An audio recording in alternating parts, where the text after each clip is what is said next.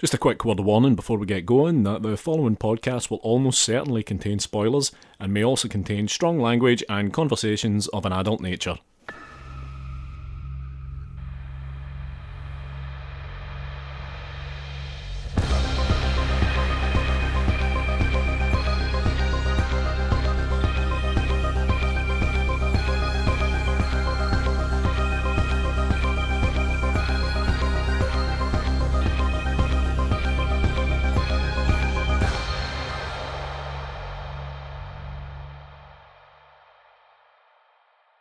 Hello and welcome to episode 97 of Strong Language and Violent Scenes, the podcast giving a second chance to films that might not deserve them. As ever, I'm Mitch Bain, I'm a lapsed horror writer and an occasional doer of musical things. And I'm Andy Stewart. And joining us tonight, you may know him from his contributions to the Evolution of Horror podcast, Mr. Brad Hanson. Brad, hello. Hi guys, how's it going? Are you enjoying isolation? Enjoying might be a bit of a strong term, but I'm adapting, I would say. I'm thriving. Really? Really? What's your secret? Just watch as many shit horror films as possible until time and logic loses all sense of meaning and purpose. Love it. I'm struggling a little bit. I do that thing where I just stand in front of my DVDs for, I don't know, about half an hour. Just impossible choices. And that's when you should always immediately pick Troll 2. Well, yeah, I was going to say that leads us on nicely. Brad, I can't believe it's taken 97 episodes for someone to finally take us to Nilbog, but it's you. You've stepped up. The call was issued and I answered. Like it was. You know, I sent you a list of what I wanted to defend, and it was long. It had a few that I wanted to go out to bat for. But when I realised, because I almost put Troll 2 in as like a wishful thing, because I went through your past episodes, and I was like, surely someone's done Troll 2. And I got down to like 30 and I was like, still no one's picked it, but I'll suggest it just in case. It probably was one of the first episodes you guys probably ever recorded, but no one has stepped up and taken the bit between the teeth and said, you know what, Troll 2 is all right. It is a bit of an undertaking. Why this one? Great question to start off. Why would I pick Troll 2? Troll 2 is lightning in a bottle. It can only exist and can only be made with the people that made it in the time that it was made. Like, it's just a perfect sum of like actors, writing, direction, cinematography, plot, everything coming together in this beautiful maelstrom where they fucked every single aspect up, but it's perfect. Like, I wouldn't change a beat of it. There's nothing I would change. There's no fat to this film. It's eminently watchable, but fucking awful. I'm not going to argue with that. I do believe this film to be eminently watchable. I have watched it countless times. In fact, I've watched it a couple of times with you, Mitch, prior to this, which We have, yeah. is even more amazing to me that it has never been an episode, even an episode where it's just myself and you. I'm surprised we haven't touched on it before. I kind of see where you're coming from, Brad, to be honest. Like, basically, like, obviously, I think that on virtually no level is this a good film. But also, it is this weird and weirdly appealing combination of elements. Yeah. It's like watching a car crash right before your eyes. Yeah, in a car crash that takes 94 minutes. Which some would argue is too long. But, you know, for me, like, it just... from the first scene, the tone is set. And it's so unintentional how preposterous the film is, and how stilted and awkward every line delivery and dialogue is, that you can't wait to see what they say next. Like, you can't possibly top, you know, like, the mother kind of reeling off, you know, it was hard for me, it was hard for you, it's hard for your father, it was hard for your sister, it was hard for me, his daughter. Like, the worst line reading delivery ever, and also a thing that no human being would actually say. But I want to know what she's saying next, because I guarantee it's going to be just as fucking weird as that. I use that litmus test for dialogue a lot. That whole wait, no, hang on, that's not a thing a human would say. Like, that's my kind of benchmark quite a lot of the time. And like, that alarm sounded in my head basically anytime anyone opened their mouths in this. There's not a line of believable dialogue. No, exactly. It's important to remember that the dialogue is written entirely by Italians, delivered by Americans, but the Italian director, Claudio Fragasso, was absolutely steadfast in his refusal to let anyone change a single line of dialogue. Because he was like, this is how Americans talk. Because he would know. Sure, well, yeah. So, Brad, I believe you've listened before. You might know what's coming next. Unbelievably, there may be some people that are listening to this episode that have not seen Troll 2. I would urge those people to stop and go watch the film first. Yeah, I would say that's probably wise. But, Andy, do we have 30 seconds on the clock? Of course we do, Mitch, of course. Brad, in the event that people don't heed the very sage advice that we're given here and do go on ahead after this point, without having watched the film, are you prepared to give us a 30-second synopsis of Troll 2? It won't even take 30 seconds, but yeah, let's go for it. Okay. 3, 2, 1, go. We follow a family as they go to look for to do a exchange program for a month with some country living folk. Now the son in the family has an imaginary friend who happens to be his dead grandfather. His dead grandfather acts as a compass and allows him to navigate the awkward town of Nilbog, which may or may not be another word spelled backwards. At that point, the family are persistently requested to eat. Is that 30 seconds? Yes, 30 seconds, man. Disappears fast. Yep. Oh, I spent too long on the dead grandfather. Yeah. To be fair, it is the chief. Well, I was going to say it's the chief curiosity of the film. It's certainly in the top 3. Oh, there's plenty to worry about in this film, but yeah, that is one of them. There you go. They're constantly being told to eat.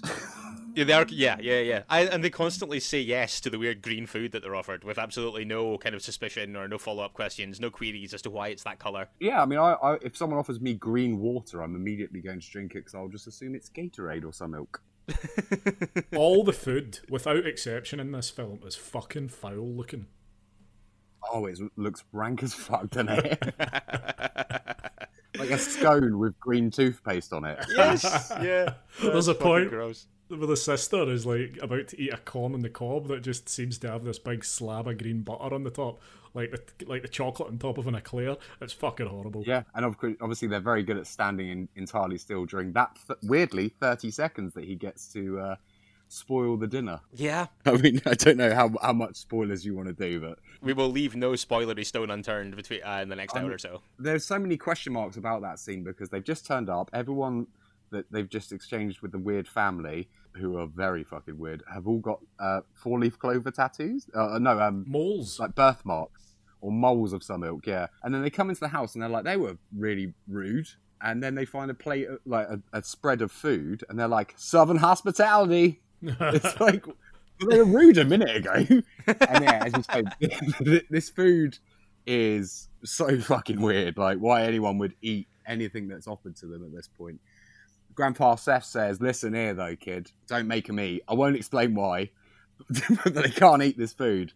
And he's like, you've got 30 seconds to stop the family from eating it. And the next logical step, rather than that 30 seconds to quickly throw all the food away, is to drop trowel and piss all over all the food. Yep. That's what I would do. Yeah, I mean, fair enough. The kid was thinking on his feet, but yeah, it was a hell of a choice. It was on the fly, quite literally. Yep. I think that we should probably ground this a little bit in the fact that we are introduced to Joshua, our main character. Precocious child. He's having a story read to him by Grandpa Seth at the start of this. Yes. Yeah. Telling us a story about the courageous Peter. Courageous, but not necessarily smart. No. Peter's dressed as Robin Hood here. Yep. And it's at this point, he's running through the forest. He's chased by goblins, crucially goblins and not trolls. Yeah, there's no trolls to be found. They never mentioned the word troll in the film at all. No, not a single thing. Well, the film was originally going to be called Goblins, but they thought they would capitalise on the success of John Carl Buechler's Troll. I'm really hoping that you put success in air quotes. I did, there. yeah. Because that film didn't do great. No, and it's frankly not great. But they thought that this is the ticket to success. It wasn't. Spoiler alert. But yeah, we realise at this point that the narrator is Grandpa Seth. What we don't realise at this point yet is that he's dead. He's telling the story to Joshua, and the credits give us our first look at the goblins that we're going to see a lot of over the next hour and a half. Yeah. They kind of do the reverse Jaws thing, where, they waited an hour to show the shark. The goblins are in the fucking shop by, the first 15 seconds. Yeah, and our goblins here, they vary in quality from, I know the original mask from Troll is in there somewhere, but, I mean, they vary from that mask to frankly terrible. And Mitch, I know we've talked about that one that they kind of start off with near the back and then it's front and centre in every fucking shot towards the end. Yeah, like you say, some of them look better than others. And you can tell that the ones that basically kind of look like they're just wearing kind of like burlap sacks are the ones that are kind of stashed to the back. Peter's revived after he's kind of knocked out, and he's revived by a beautiful woman who inexplicably has freckles drawn in pen on her face. Terrible. Yep. She feeds him green slime, and this is the first instance of people eating weird green food without a trace of suspicion. It'll become the calling card of the film, I think. Yeah, but it harks back to a simpler time when you trusted your neighbour. In my opinion. Sure. People left their back doors unlocked. It was fine. People would, come in and borrow a cup of sugar, would offer you weird green fucking porridge. Like, these are just what happened in the 80s and 90s.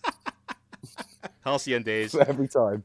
At this point, Peter starts sweating green, which Grandpa Seth describes as being the colour of goblins. The goblins are transparently pink. But he says it's chlorophyll. Chlorophyll green, yeah. Yeah.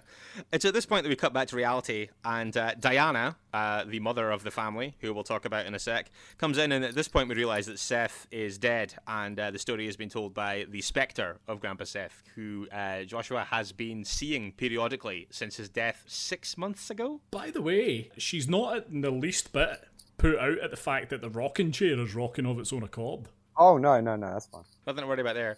Diana, the actress who plays her, has this kind of glaze the entire time. Yeah, she's not a well lady, I don't think. And I don't know if anyone's seen Best Worst Movie. I know you have, Brad. She pops up in Best Worst Movie, and yeah, the years haven't been kind to her. I think she's quite ill. There's quite a few instances, jumping ahead a little bit, but we'll circle back, but of a lot of the cast members kind of having some fundamental mental health issues. I'm not saying the film caused them. I think they were probably there beforehand, but I'm not saying the film didn't exacerbate them. Okay, in any way. Yeah, sure. So I haven't seen Best Worst Movie. I think now might be a good time to mention this as well. So Michael Stevenson, the actor who played Joshua in this, went on to make a documentary about this. I haven't seen it, but I'm assuming, so you're saying that both of you have, I'm assuming that this kind of gives a little peek behind the curtain into some of the kind of possibly darker or kind of more sinister elements of this. It's a really interesting one. It kind of flits between being like wholesomely heartwarming, depending on which character you're focusing on in the film, to kind of lordish and outlandish when you're dealing with the Italians and how like kind of preposterous even now they are, sort of 2 decades later, to some quite tragic and sad portrayals of these people that kind of found themselves almost falling into this film and never maybe potentially leaving it or leaving a part of themselves in the film. It's quite an interesting, like George Hardy, who plays the dad, is like amazing wholesome value, like just lovable and sweet. And then there are other people involved in it that kind of have darker paths taken. Yeah, Troll 2 being kind of like this thing that indelibly connects them all and connects them with the audience that either loves this film or hates this film. Right, okay. One of my favourite kind of language barrier lines of dialogue comes up at this point when Diana is talking to Joshua and basically explaining that he needs to move past his grandpa's death and kind of try and get on with his life. But she says, "Grandpa Seth remains in all our hearts, but you must banish him from your mind." Be gone! That's a pretty harsh thing for the daughter of the dead man to be saying. Yes, I agree. He also asks his mum at this point if goblins exist, which, not knowing the first half of the story, must sound really weird to her out of context. Yeah, but it's he's a precocious young child. I'm sure he's just curious about the world. Next thing it'll be the birds and the bees, I would assume. Yeah, it's a classic 1-2 punch for the parenting questions. Yeah. Who are the goblins? And also, where do babies come from? Are babies goblins? Follow-up question. Question 2B. We get a very brief introduction to Holly, the sister of the family, in a very short workout montage. Yep, she's a fan of Tom Cruise, Johnny Depp and the Smurfs, judging from the montage of things scattered around her bedroom. A woman of complex taste. Absolutely. And finally, the patriarch of the Waits, Michael, who is on the phone explaining that they are about to take a vacation to Nilbog. Yeah. Nilbog apparently frequently misspelled on VHS covers for this film as Nilborg. Yep. Which famously is Groblin backwards. Oh, yes, those pesky groblins. Population 26, Mitch. Yep, I really love the incredibly generic business chat that he has on the phone. You're obviously supposed to understand that he's a very important businessman and his time is very valuable. But I really like the fact that he's just like, yes, I'm going to Nilbog. It's going to be great. Can you take care of that business while I'm gone? Yeah, that's business. I think he's a contract killer. Oh. Yeah, maybe he's being like deliberately vague. Exactly. He's like, can you take care of that business? And he's like, in Moscow? He's like, yeah. Yeah. Snuff out the president of Ukraine. Yeah, it's like, maybe Boris will meet with a small accident. Diana voices concern about Josh here because he's seeing a dead man. And she's roundly laughed out the room for her concerns. Typical supportive husband in the 80s and 90s. Yeah, it's very take your mother inside, she's hysterical, isn't it? Yeah, definitely. I mean, he's surrounded by what he must perceive to be crazy people because seconds later, and apropos of nothing, Diana asks him a similar question. Who are the goblins? The goblins? I mean... It's just like out of absolute thin fucking air. Like if your partner turned to you right now and was just like, who are the leprechauns? You'd be like, what the fuck are you talking about? Where's that come from? We were talking about what we were having for dinner. Well, sorry. To his credit, he hasn't a fucking clue. He's quite dismissive of everything, so he's just like the goblin. I don't know who the goblins are. Moving on. Just pat her on the head really fucking condescendingly and just fuck off to your bed. I was like, for the last time, Diana, I don't fucking know, okay? You ask me this every night, and every night I tell you the same thing. They are a prog rock band from the 1970s. We meet Elliot here. He climbs in Holly's window. Elliot, Holly's perpetually horny boyfriend. But horny for who? Well, these are the questions. He puts up with a lot. He is a bit of a cock. He's a total cock. He comes in and gets kicked in the balls for his trouble. And at this point, the film, in what I think is a fairly egregious mistake, conflates homosexuality with being a eunuch. Yep. Because completely the opposite, really. Yeah, exactly. He's like, she's like, oh, are you? Once she kicks him in the balls and he hits the deck, he says something like, "Are you trying to turn me gay?" or something like that. And into a homo. Yes, yeah. And then she's like, "Oh, my dad would do that. He'd cut off your nuts." I was like, "What are any of you talking about?" She says, "My dad would. He can't stand you. He can't cut up your tiny little nuts and eat them." Yeah, they seem to think that he's an absolute good for nothing because he has friends. The whole arc is that he's a piece of shit because he has close friends. Yeah, exactly. Yeah. And by trying to balance his time between the both of them, he is very much in the wrong. But then what happens next is pretty indicative of his shitty behaviour, man. She basically suggests that he can go to Nilbog with them if he so desires, and he seems but very she turns on a fucking dime. Because the minute she's like, my family fucking hate you. You're a fucking piece of shit layabout, no good. And then he's like, I'll come with you. And she's like, okay, I'll tell my father in the morning. like it's no big deal. But, yeah, we get a first indicator of Elliot's kind of ropey behaviour at this point, because they were supposed to be leaving at 8, but... He's late, yeah. He's hanging out with those friends. 90 minutes late. She issued a pretty clear ultimatum. Yeah, they're done if he's late, and he's an hour and a half late. I think that... Again, Michael says the weirdest thing in the car here, because she's super upset, she's crying, she's like, oh, we could have waited another 15 minutes. And he said, we left at 9:30, 90 minutes behind schedule, and no sign of your beau. To which she replies, he's not my beau, he's my boyfriend. Because beau is like such a 1950s terminology. Like, you sweet on that beau, eh? What do you know about that? So yeah, they set off, and she's understandably devastated, and the mother thinks, what better way to non sequitur out of this awkward conversation where my daughter is visibly very upset that her boyfriend has failed her, to ask Joshua to sing. And sing Row, Row, Row Your Boat. Yeah, that song I like.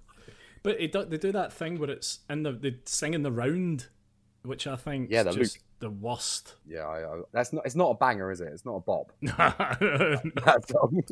I don't know what I would have expected him to start singing when she was like, sing that song I love. I didn't think Row Your Boat. It would have been great if he started singing like Suddenly by Billy Ocean or something. Yeah, but I'm assuming they probably weren't going to pay for the rights for that. Well, no.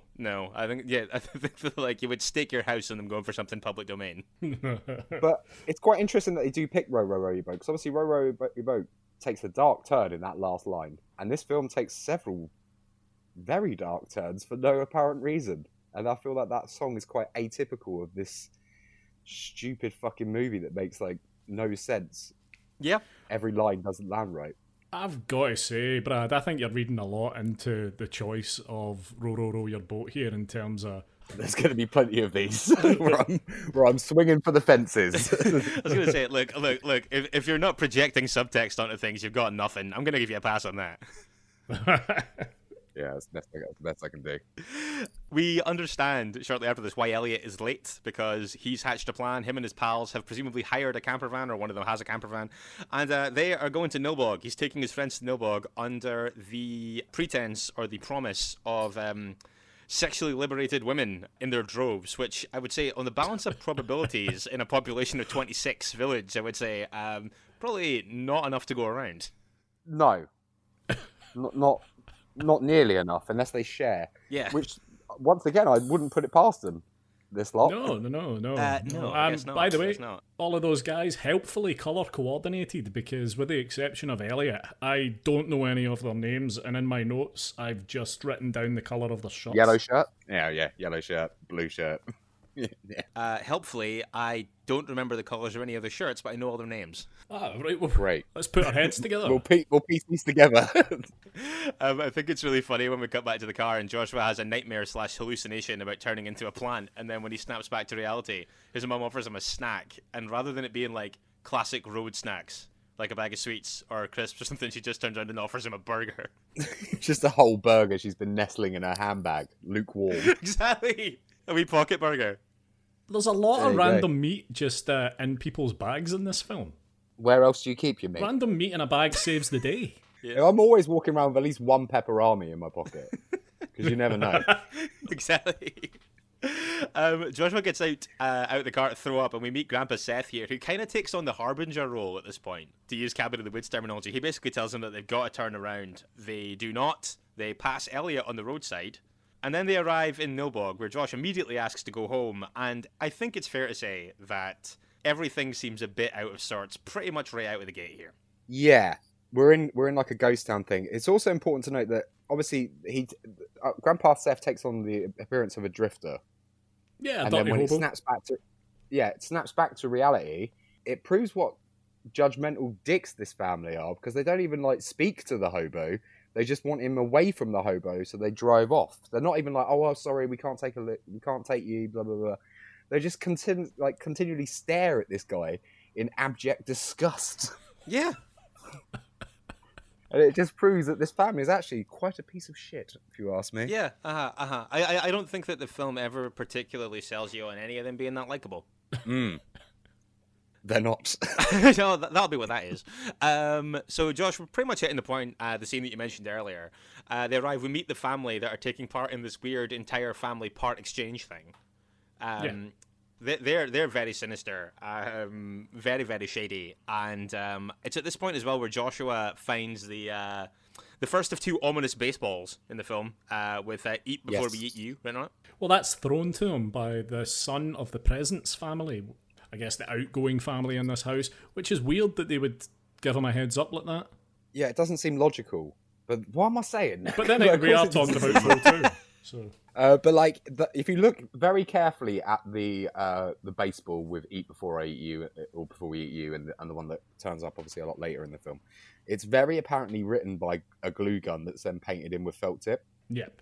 Yeah. Big time. 100%. So the production value at this point, this is Michael Bay level of like special effects. Yeah, this is the production value we're dealing with here. I was questioning the level of production value the minute I saw that girl's freckles. Yeah. It's supposed to make her look otherworldly and ethereal. And what is more ethereal than a woman with brown felt tip pen stabbed into her face? Exactly. So, yeah, as we mentioned earlier, they come in here, some food has been set out, classic southern hospitality, quite the spread. Grandpa Seth intervenes at this point, catches the attention of young Joshua, tells him that he has to stop them eating at all costs. Someone fucking has to, because like we said earlier, they look like giant scones covered in green toothpaste, and also nobody bats an eyelid at the fact that the water jug is full of something they call a weapons-grade plutonium. It's Mountain Dew. But yeah, the remedy for this is during the 30-second stop time that apparently Grandpa Seth can do. That would have come in handy at a couple of other instances.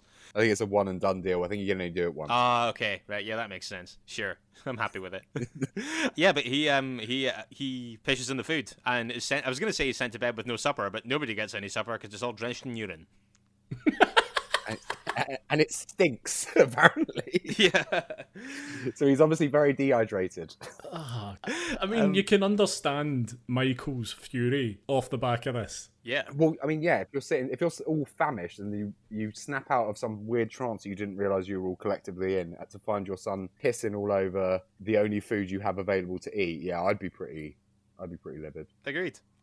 Speaking of livid, Elliot's friends are upset at the lack of available horny girls, a disappointment I expect to persist in this very small ghost town. It's never going to get any better for them. They've already peaked when they were watching TV together. Agreed. Yeah, absolutely. Did anyone notice that they seem to be watching a film that I wanted to watch more than I wanted to continue watching Troll? I didn't clock this. What is it? It seemed to be footage of a gorilla that's shot into space like a rocket. Yep. No, that does sound good. What's this? This is better. You have missed one very, very important scene. Oh, that go on. Intercuts these two. After the pissing. Oh, we've got to talk about Father's Fury. We've got to talk about the most angry scene in the entire film. Do you see this writing? Do you know what it means? Hospitality. And you can't piss on hospitality. I won't allow it. What are you going to do to me, Daddy? Tighten my belt by one loop so I don't feel hunger pains. And your sister and mother will have to do likewise. Okay, Joshua, you want to get rough with me?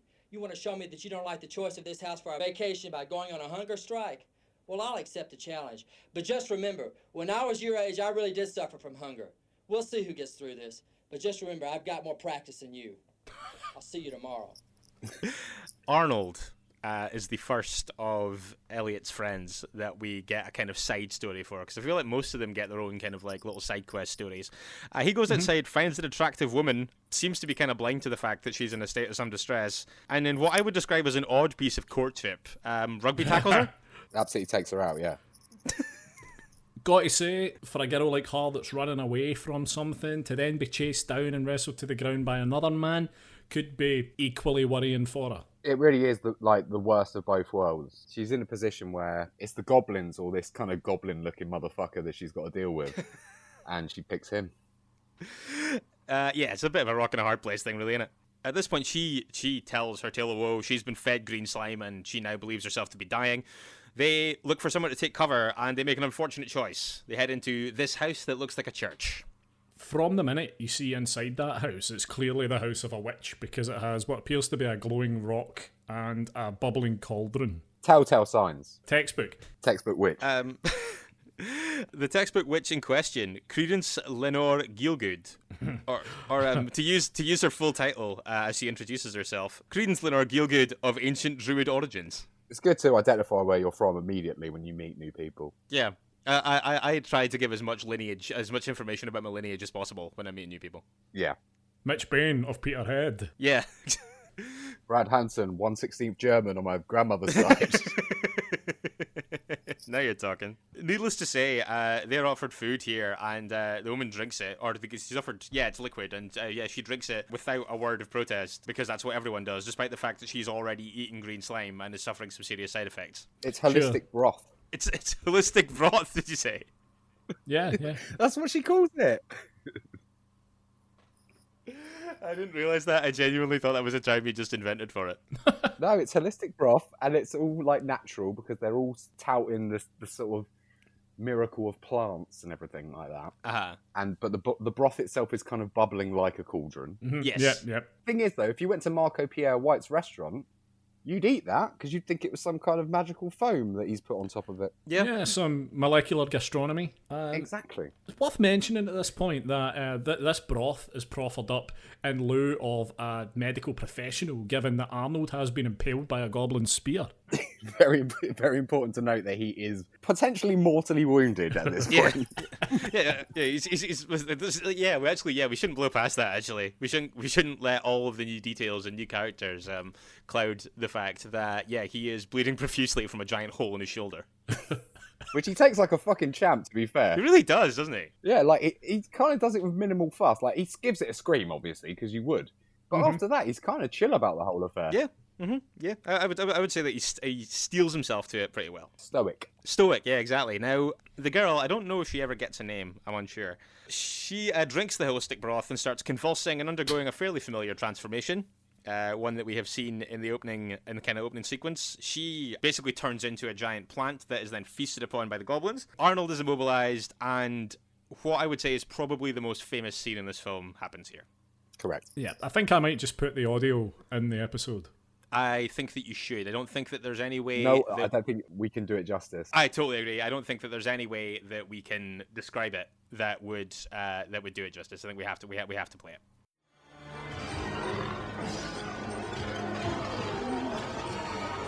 They're eating her.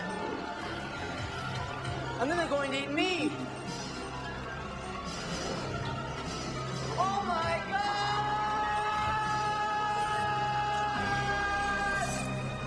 Well then. Well, yeah. Meanwhile, back at the ranch, Holly has a little dance to herself in a sequence that feels like it takes a wee while. Want to get good? I just feel like she's dancing excuse for me, ages. it starts off good. She starts off with classic finger goggles. You know you're in for something good here. And then she dances for a long time. She's very aggressive. She's a very aggressive young woman, I think. And that's illustrated perfectly in her jagged dance moves. Yeah. She's got some moves. If you could turn them into violent karate maneuvers in little to no effort. But we've already seen her training. She looks like she's maybe looking over to take over the family business of being a contract killer, which I've read into. Potentially. But did this scene remind you at all of Elm Street 2, Freddy's Dead, with the pop gun? Oh, yeah. Oh, yeah. Mm-hmm. I don't know whether they're meant... Like, I wouldn't give Claudio the credit to do an homage. But it reminds me a lot. It reminds me a lot of the dance scene from Elm Street 2. Yeah, I think just because, Brad, just because you've set yourself such an impossible task here, I think that any time that you spot something like that, I'm just going to install it as the truth because I think you really need the points. Is this a points-based system? No, not really. Like it's just a figure of speech. Thank God. Yeah. She after she's danced for a bit, presumably to psych herself up for this, she looks at herself in the mirror, gets ready, prepares herself to give Elliot the ultimatum, kind of one that we've already kind of seen her do, but she's getting ready to kind of like firm that up, reaffirm it, talking about whether or not he's going to choose her or his friends. At this point, Grandpa Seth does the spectral equivalent of dialing the wrong number and appears in her room looking for Josh. Did he have to watch her dancing? Because that's fucking weird. Oh, it's so good. It's so good. That's embarrassing for everyone. Yeah. He's like, oh, sorry. Wrong room. Wrong mirror.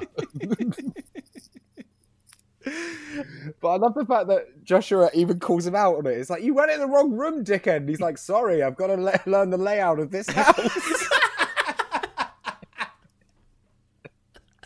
It's a new house, Joshua. I've already been haunting your old house.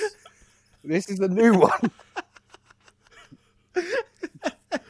It's really funny that he's just stumbling around like a dick from mirror to mirror, just desperately trying to find the right mirror. I imagine he goes to the wrong mirror and he catches his daughter, boning. Oh. That would be no good, would it? They didn't put that in the film, unfortunately. That would have been funny. That would have been very funny. Wrong mirror. Oh! They've been just banging on the mirror like, hey, get your hands off her. That's my daughter. So she goes and alerts Michael, her father, to the fact that Grandpa Seth is there. I love the fact that Michael at this point is just demonstrably sick of everyone's shit. Oh yeah, can't wait to fucking leave. Yeah. He's done. Wouldn't you be? Yeah. But yeah, he storms up. Obviously, by this point, Grandpa Seth has vanished from the mirror at this point, which I don't understand. I don't know if he has control over when and where he leaves places. I don't know what he has to gain from being gone by the time they come back, because he's not a malevolent spirit. He's trying to do good. Yeah, but it'd be all too easy to let the family in on the big secret. We've got to have some conflict. So, Mitch, you're saying just for Grandpa could just like hover around in the mirror like Zordon out the Power Rangers, just always there. Kinda. But yeah, I guess that it fits better for them to not believe them until it's almost too late. So I do understand that. At this point, though, Seth departs, vows to return, and there's no food in the house, just loads of weird Nilbog milk. I've got to be honest, see curdled milk like that, it's a big trigger for me. I have a really mad reflex when it comes to sour, like anything that's gone sour. That is the thing I struggle with most in this whole film, is when you see that milk glugging out. That's the most blood curdling. Yeah, and if you had to, I don't think you had to use the word curdle in there, given my story was but, very insensitive. Yeah, I know. But yeah, it really turns my stomach. Well, at least it's got some kind of visceral reaction out of you, even if it's entirely unintentional. Yeah. We get another side quest for one of Elliot's friends here. I will get the name. Yellow Shirt. Yellow Shirt. Yeah, okay, that's the one. That's his name, Mr. Y Shirt. Yeah, he gets a lift into town. He's heading into town. He gets a lift into town from, I had to double check this, Sheriff Gene Freak. Correct. Of the Montreal Freaks. You posited the name Y Shirt as if it was silly. Yeah. He's on his way in here, and like a good freak does, hospitably offers him another insanely coloured sandwich. Southern hospitality. Green sandwiches, which again he eats without a word of objection or question. He gets into town. I have a question, and I feel like now might be as good a time as any to ask it. So this guy is dropped into town. I feel like his name is maybe Drew, but we'll get to it. So he's visibly struggling. He's feeling the effects of the green sandwich filling. He's starting to just have little green speckles of chlorophyll sweat on his brow, that kind of thing. Uh-huh. So he goes to get coffee and eggs, and a hilarious, like, Stetson-wearing shopkeeper tells him that coffee is the devil's drink and that everyone in Nilbog are vegetarians. Mm-hmm. So Nilbog is basically presented through this entire piece as being this town that is basically full of these kind of malevolent or evil goblin people. Like that's like basically the entire population. Yeah. And not to jump ahead, but are ultimately beaten by the power of a double-decker bologna sandwich. Is this an anti-vegetarian propaganda film? Yes. Is that a thing? Like, is that is that established? Yeah, the writer in the document in Best Worst Movie says that all her friends were turning vegetarian at the time, and she fucking hated it. So this is a big fuck you to all of that. Seriously? Correct. That's true. It's true. It's true. Amazing. Okay, cool. I'm not looking at like. I never spot subtext, but I don't think it's even really subtext here. It's just text, isn't it? Oh, this is text. It's kind of like an unringable bell as well. Like once you notice it, it all reads as snark. Yeah. We jump back to Credence's place at this point. Arnold is turning into a tree. He is like rooted to the spot in a plant pot with kind of a plant or tree kind of characteristics sprouting over him. Apparently, to make sure that he stayed in the same place for the entire time, his shoes were screwed into the plant pot and he had to stand there for 14 hours. Yeah, horrible. That is also correct. Yeah. That's abuse. And they were his shoes. They ruined his shoes. That's the real crime here. At this point, I wrote down, how are we not halfway through? Yeah, that's about half an hour. Yeah, it's wild. I mean, like obviously the story moves a lot quicker kind of after this point, but I couldn't believe that there was like 55 minutes left of this at this point. There's a lot to get through. See, I never got that in this when I was watching it there. There wasn't I know we do a lot of films, Mitch, where there's a point where we look at the time and we're like, holy shit, we've only been watching this for half an hour. Like, there's still 90 minutes left to go. But I never got that during this at all. I actually thought that it moved at a decent pace. It's just when you're scratching your head so much about like every single, you're analysing every word of dialogue and every directorial choice that it becomes quite taxing. And you're just like, why are they doing this? Why has he done this? Why has he chosen to do that? And that takes up a lot of cognitive headspace. Yeah, and time is relative. I agree. I think it's maybe got something to do with the amount of mental bandwidth that was taken up. It's a tough one to. Well, it's a bizarre one because the first time I watched this film, I was enraptured with it. Like I couldn't take my eyes off it. Like runtime was not an issue, but on subsequent viewings, once you know the beats of the film and how the film is going to go, that's when you start to feel it because you're like, "Fuck, we're only here." Like, there's so much more weird shit to come. Yeah. At this point, Slowest Horse finally crosses the finish line. Joshua realizes that Nilbog is goblin backwards. Finally, someone's got it. I love the fact that this is painted as a reveal. It shows utter contempt for your audience. You fucking morons. You wouldn't get this, would you? It's too Mitch, I'm highbrow going to for you. counter your slowest horse comment because actually Joshua's the first one to get this. I guess so. Yeah, there are slower horses in this race. At this point, Credence goes to the house, introduces herself to the wait, inevitably with a weird green cake. At this point, we've got Joshua trying to figure out what's going on and get to the bottom of it. And in a scene that kind of reminds me of The Witches, he's watching He's watching this meeting happen, kind of through a hole in the roof. These people are being sermonized by a guy who the credits I think calls Bells. Is he kind of like a high priest, or is he what? He kind of looks like a preacher, but yeah, he looks like the Incredible Hulk if he grew a beard and wasn't green. Yeah, he's got hell of a presence, doesn't There's he? a lot of caveats there, but that's what he reminds me of, bless him. Yeah. So militantly pro-vegetarian speech here, given to ripples of approval from the Nilbog town people. I would say that everyone in town is there. I would say that there must be 26 people in that room. Yeah, it's a town hall meeting. Interesting you said The Witches as well. The Witches came out or was shot a year after. So if anything, The Witches rips off Troll 2.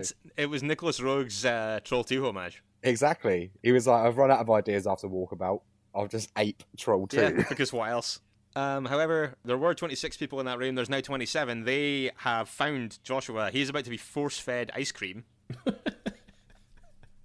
Michael, to his credit, rushes to Joshua's aid and, despite some pretty compelling evidence, more or less agrees that his son is crazy and acting out. A fair assessment, really. I mean, this kid's proven from the very beginning to be a troublemaker. I mean, he's pissed on the food. That's a pretty dickish behaviour. Because Michael's not aware of Seth or any of that and doesn't believe any of that. So to him, it's just his son being a little prick again. Yeah, that's true. I think that it's kind of like it's like a pattern of erratic behaviour, isn't it?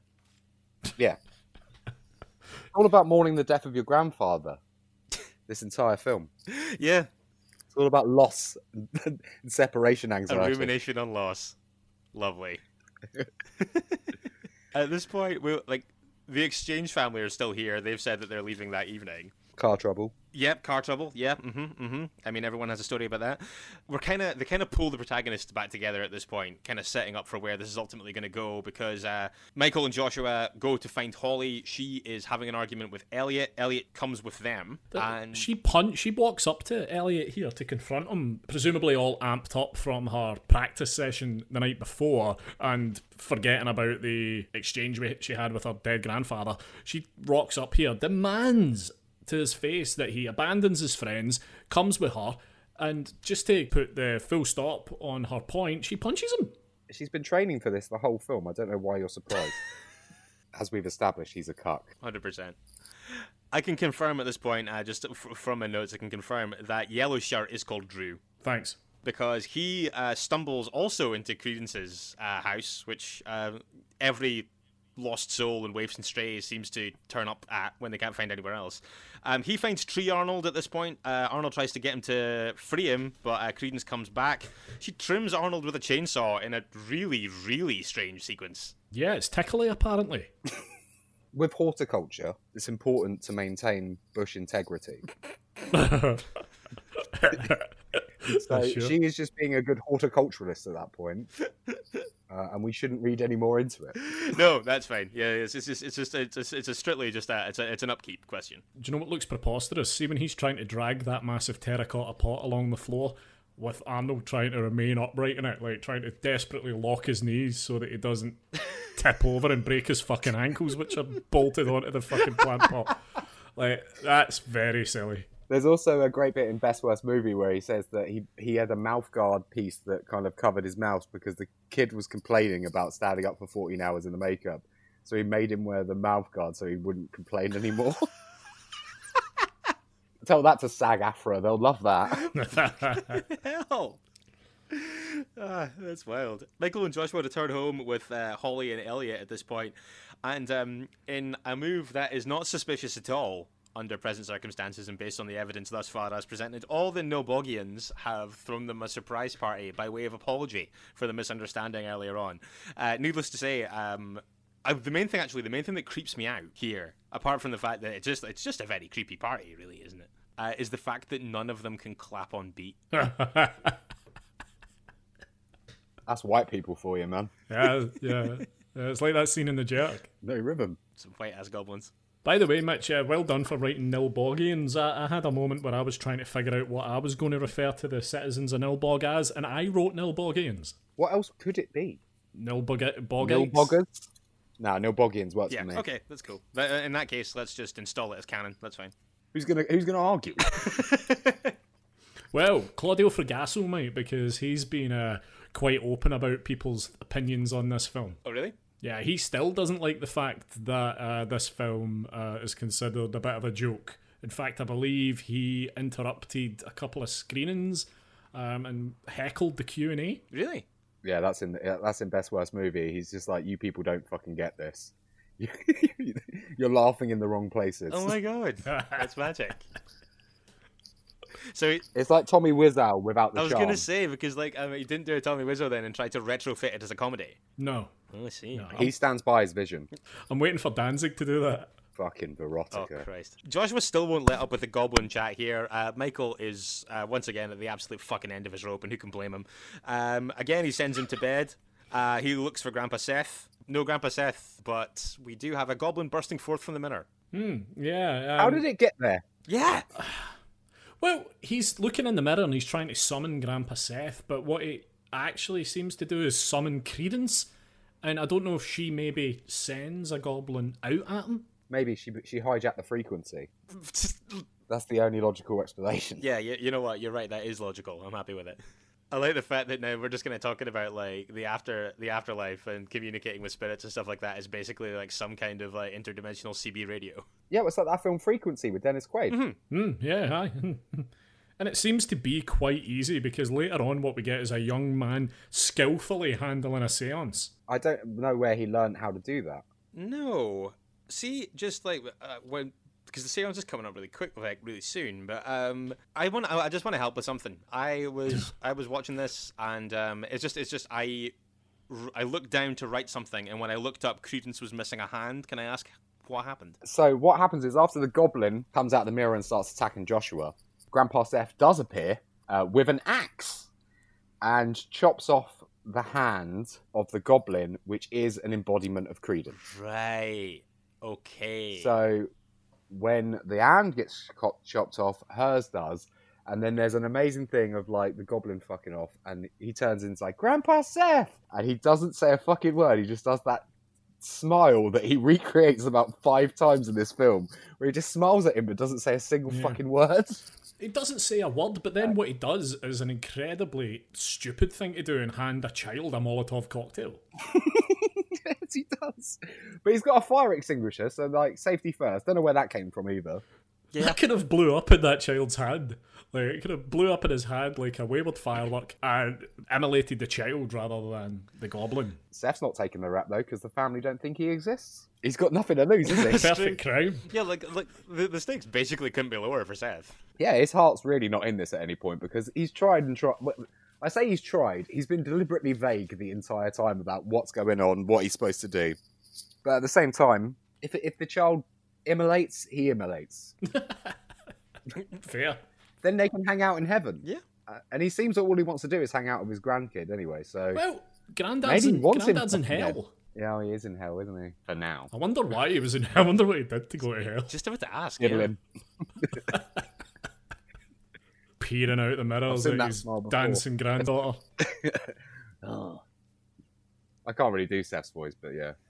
That'll do, that grunt will do. It's fucking gross. So yeah, the reason that they turn up brandishing a fire extinguisher because safety first and a Molotov cocktail is because they are off to stop the party before anyone eats anything. Seems like a fairly extreme reaction, but I'm sure it would get the job done. Do you want to mention the fact that at this point when they're standing outside, the priest, again, bells apparently, according to the little Amazon overlay thing, bells, he banishes Grandpa Seth briefly. It's a very brief banishment. He's back in like 5 minutes, but he banishes him with what I believe is a direct quote: "By the sacred power of the magic stone," he banishes him back to his kingdom of shadows, which really, really sounds like sorcery word association. It's also like the most evocative image in the entire film. A kingdom of shadows. And actually, he gets those weird Bill Bixby Incredible Hulk eyes. Yes, he does. He does. They go a weird green colour. Yeah. Grandpa Seth will not go quietly. He is banished to the Kingdom of Shadows for a 10-minute hiatus, but before he goes, he does conjure a lightning bolt that strikes Bells and burns him alive and reduces him back to his original goblin form. The townspeople, understandably, are furious. Oh, this is so good. Can I just go back and say, by the way, at this point, Credence is understandably outraged that she's had her hand chopped off, but she regenerates it by jabbing it into the glowing crevice. That's how anyone would regenerate anything, isn't it? Find a glowing crevice and shove it in there. Freaks is furious at this point. I think he's like, he was our friend and you killed him. Oh, yeah, I am. something along those Freak. lines. Yeah, he's furious. This is when Michael finally gets on the fucking, these people are trolls train. It takes him literally being confronted with the corpse of a goblin. And even then, I'm not entirely sure he's sold on the idea. Elsewhere, Credence is conjuring something or other at this point. She's quite dishevelled looking, and the first thing that whatever it is that she's conjuring seems to do is fix her makeup and do her hair. I think it's a great success because she invokes this ancient magic, which somehow also turns day into night, and turns her, I would say, objectively hot. She basically queer eyes herself. Yeah, exactly. Well, I think that's important at this point because it makes what comes up in a minute that bit more believable, because if she was the way we've known her up until now, I don't know if this next bit would have worked quite as well. I don't know, those lads were pretty fucking horny. So Credence, in her new kind of like queer-eyed, sexy form, turns her attentions to the last remaining one of Elliot's friends, who is called Brent, by the way. Right. He's chilling out by himself in the camper. Not troubling himself too much with the fact that all of his friends are missing, and he turns on the TV to see Credence dancing provocatively in the forest while holding an ear of corn. Yes. The music sounds weirdly like You Can Leave Your Hat On. It does. This is also aggressively unsexy. Oh yeah, like offensively unsexy. I think it's really, it's so funny. I genuinely think this is absolutely hilarious because like they're trying so hard to sell you on this being sexy, and she's really attractive, and she's wearing this like really provocative underwear and stuff like that. But she's like the fact that she's holding an ear of corn and she keeps caressing it and kind of side-eyeing him and stuff like that just makes the whole thing absolutely fucking preposterous. It's quite a phallic symbol, the ear of corn. In a way, it's like 2 decades ahead of the aubergine emoji. It's made just that little bit weirder when they actually start. I don't know. Are they kissing, but with a cob in between their teeth? Are they eating the cob? Gotta be honest with you, Lady and the Tramp's sexier. Right, someone check his hard drive. Yeah, I was gonna say that tells me all I need to know. But yeah, but as you say, they start kind of kissing, except that they're both eating the corn on the cob that's wedged between their mouths. Popcorn starts popping in all directions. Powerful metaphor. I posted this on my Instagram story, this scene, with no context. I didn't tell anyone what I was watching. Obviously, real ones know. But I got 6 messages from people needing to know what that film was. I can understand that. This film has obviously got some kind of hook to it, but that scene out of context makes no sense. Not a jot. But well, they say like he's like, oh, I really like corn. She's like, all we got to do is heat it up. Or I don't think he says I like popcorn. All we got to do is heat it up. Then they start kissing / eating. Now, am I right in saying that this guy doesn't actually die? Because he seems to wake up the next day and he's just like under a mountain of popcorn. Submerged. We never get a payoff, do we? I don't think so. I thought, like I say, I think that the last we see of him is him emerging from a massive pile of popcorn. Are we also then to assume that it's post-coital? Where did that corn on the cob go? Where did it not go? It came out very buttered. Actually, butter helps. Last Tango in Paris. Last Tango in Nilbog. Jesus Christ. Back to the seance at this point. It is not working. The townspeople are descending outside as well. They maintain the seance despite the hail of gunfire from Officer Freak's gun. It's not working because he's a 10-year-old boy trying to conduct a seance. Well, yeah. God loves a trier. He sure does. And ultimately, to be fair, Grandpa Seth does return. One of my favourite, just kind of like very, very slight but quite funny continuity errors. He's like, we have 10 minutes. I will start to disappear when the clock strikes 6. and then cuts to the clock, and it's clearly 5 to 6. I never noticed that one. Good spot. In the overall scheme of things, it's like pretty trifling, but I did notice it. At this point, Mitch, the house is beset by goblins, and Michael decides now's the time to really step up and fight for his family. And he beats the shit out of those children or little people, whoever's in those costumes. He throws them down the stairs, he kicks them, punches them, launches them through the air. It's quite funny. It's very funny. I mean, this is the action scene. This is as close to action, I would say, that we ever get. Bearing in mind, at this point, we've got to remember that during the standoff between the seance and that, when all the villagers are outside, he throws some sandwiches at the door and says, "Here are some sandwiches. It'd be better if you eat them." Because we don't want you tainting the meat or something. He's basically like, if you don't eat these, it will make you taste shitter, basically, is what he's saying. It's like, yeah, the lobbing the sandwiches at the door seems to be like this really bizarrely off-the-wall way to do it. We can do this the easy way or the hard way. Effectively. Yeah, that's exactly what it is. Joshua escapes from the maelstrom here, and he rendezvous with Grandpa Seth at Credence's place. And Oh, no. That's a gross oversimplification, Mitch. He's willed there. Oh, sorry. That's silly of me. Yeah, he's presumably somehow sucked there through the ether. Is that what that is? He comes out through the fanny, doesn't he? The bubbling fanny. Yep. I believe that's what it's referred to in the folklore. Seth gives Joshua the secret weapon in a classic "When the time comes, you'll know." It's really funny. Which we'll get to because it's the stupidest fucking thing. Back to the house, things don't look good. Elliot pleads for diplomacy with the goblins. Yeah, he shows his flimsiness quite quickly here. He's screaming, "Go away, monsters!" while trying to be Switzerland and be neutral in this whole affair. I'm sure we can broker some kind of peace treaty. Yeah, there's like I think it's a really weird juncture for him to be like, why can't we just use our words? Come on, guys. At this point, all of the goblins suddenly vanish and literally no one bats an eyelid. Well, this is in the aftermath of the popcorn fiasco. Whatever happens here, I can't remember the exact kind of chain of events here, but when Joshua wakes up in Credence's house, him and Grandpa Seth decide that what they need to do to beat this force that is Credence is to put their hands on the stone. So they do that. Something happens to her and she gets all old again. But yeah, she screams in a state of some distress. I think you'll agree, Mitch. And obviously the goblins are receptive to that and they decide, fuck, she's in trouble. We need to go and save her. Yeah, it seems that way. It seems like she's hitting a panic button of sorts. Seth has to go. At this point, Credence throws Joshua to the goblins right after Seth departs, saying that only the power of good will defeat the goblins. To double back on the anti-vegetarian propaganda thing, lest we forget at this point that the power of good is a double-decker bologna sandwich. Also, by the way, extremely harsh sign-off from Grandad where he says, "Goodbye forever." Bye, prick. I never liked you! It's going to be resolved in 5 minutes if you'd eaten that fucking sandwich. But no, we had to do this the hard way.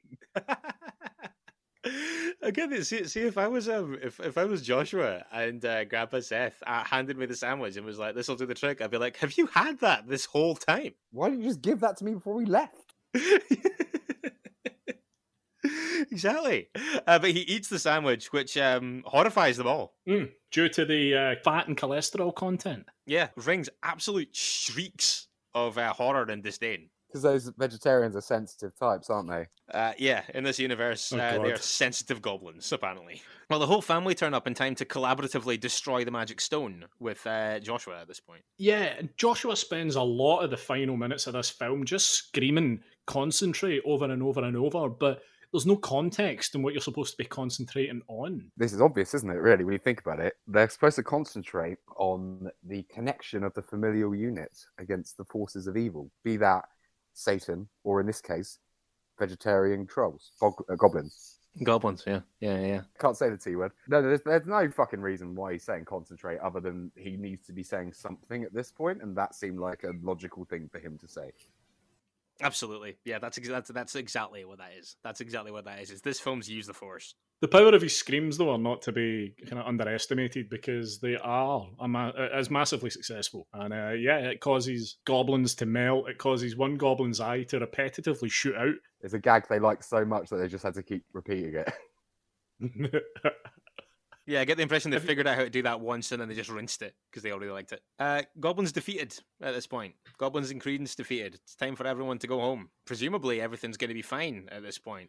They get back. Mom and Joshua are the first two to get home. Diane sits down, takes a mighty bite out of a fucking enormous apple. Did you notice that Michael's first priority is when they pull up in the car outside the house and he's like, right, I've got to go to work. He needs to make sure that somebody took care of that business. Yeah, is the Prime Minister of Ukraine still breathing? Because if not, I'm going to Minsk and he's fucking done for. Joshua goes upstairs to take a nap, which is fair enough. He's had a big couple of days, but then just gets an inkling that all is not as it seems. Sure. Yeah, bring it on home, Mitch. Well, he's quite right, isn't he? Things just aren't sitting quite right. Gets back up out of bed. Dad and Holly both still aren't home at this point, if I'm not mistaken. Holly maybe shacking up at Elliot's. And that's exactly what she's doing. Yeah, and Michael out there in the topsy-turvy world of contract killing. But yeah, Joshua comes back downstairs to find that much in the style of, I believe it was Drew earlier. Arnold, sorry. No, it was Drew. She has been turned into a giant plant and is being feasted upon by the goblins who have found a way to follow them back home. Yeah. I thought it was a trifle unnecessary to see the mother's breasts. They were generous, though. You've got a set of cannons on her.